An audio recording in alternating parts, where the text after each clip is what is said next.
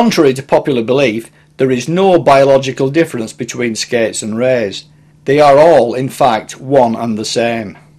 What anglers see as skate are usually the bigger species such as the common skate, whose body shape tends to run from the tip of the wing to the end of the nose in one almost continuous straight line.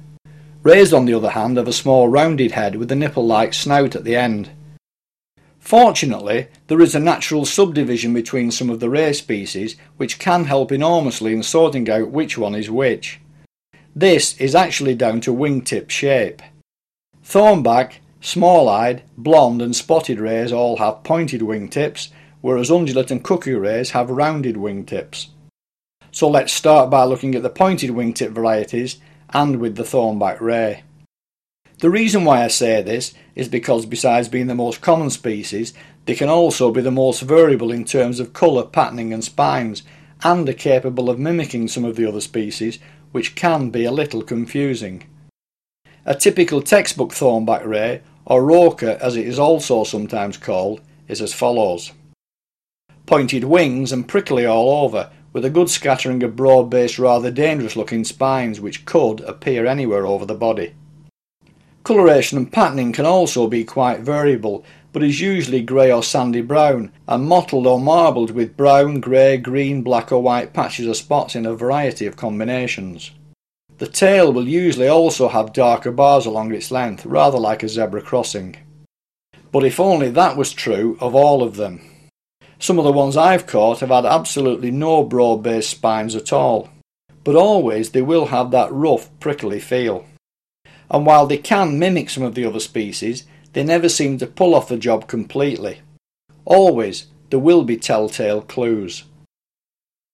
Blonde rays are potentially quite large fish, regularly growing beyond 20 pounds and occasionally 30 pounds, which in itself is a helpful identification feature. The only other ray that could potentially be confused with a blonde is the spotted ray, which will struggle to reach 10 pounds in weight. So if it's big and has black spots, it's probably a blonde, whereas if it's small with spots, it could be either a blonde or a spotted ray. Blonde rays are usually a light sandy colour all over, with small black spots of roughly equal size, and with a rough prickly feel to the entire upper surface. Spotted rays, on the other hand, are more typically darker brown, sometimes even with a hint of gold. These are only prickly to touch around the head area, and have spots of differing sizes. But that isn't the end of it.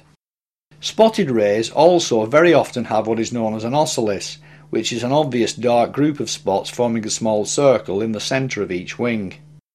On top of that, and the clincher in separating blonde and spotted rays, is the fact that the spots of a blonde extend to the very edge of each wing, whereas those of a spotted ray fall short, leaving an unmarked margin. To summarise then, prickly all over with similar sized spots reaching to the edges of the wings means it's a blonde ray. Smooth except for the head area and with spots of variable sizes not reaching the edges of the wings makes it a spotted ray.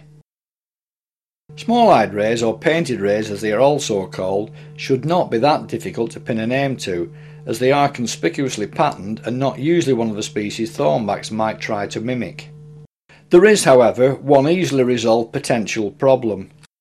Though the body shape, markings and colorations are totally different, there has been some confusion between small-eyed and undulate rays over the years. A key point to bear in mind here is that the wingtips of the small-eyed ray are pointed, whereas those of the undulate are rounded. Small-eyed rays are greyish-brown with white lines which run parallel to the edge of the body. There will also be a scattering of white spots. Undulate rays, on the other hand, are more of a yellowish brown, with dark brown lines edged with small white spots. To summarise then, white lines and spots with pointed wings makes it a small-eyed ray, dark lines edged with small white spots and rounded wings makes it an undulate ray. The cuckoo ray is a small species with rounded wingtips, and one so conspicuously marked that it should be impossible to misidentify. The base colour is a light greyish brown, and in the centre of each wing sits a strikingly obvious ocellis. This is a collection of black and yellow spots forming a very obvious marbled circle. The upper surface should also feel prickly to the touch.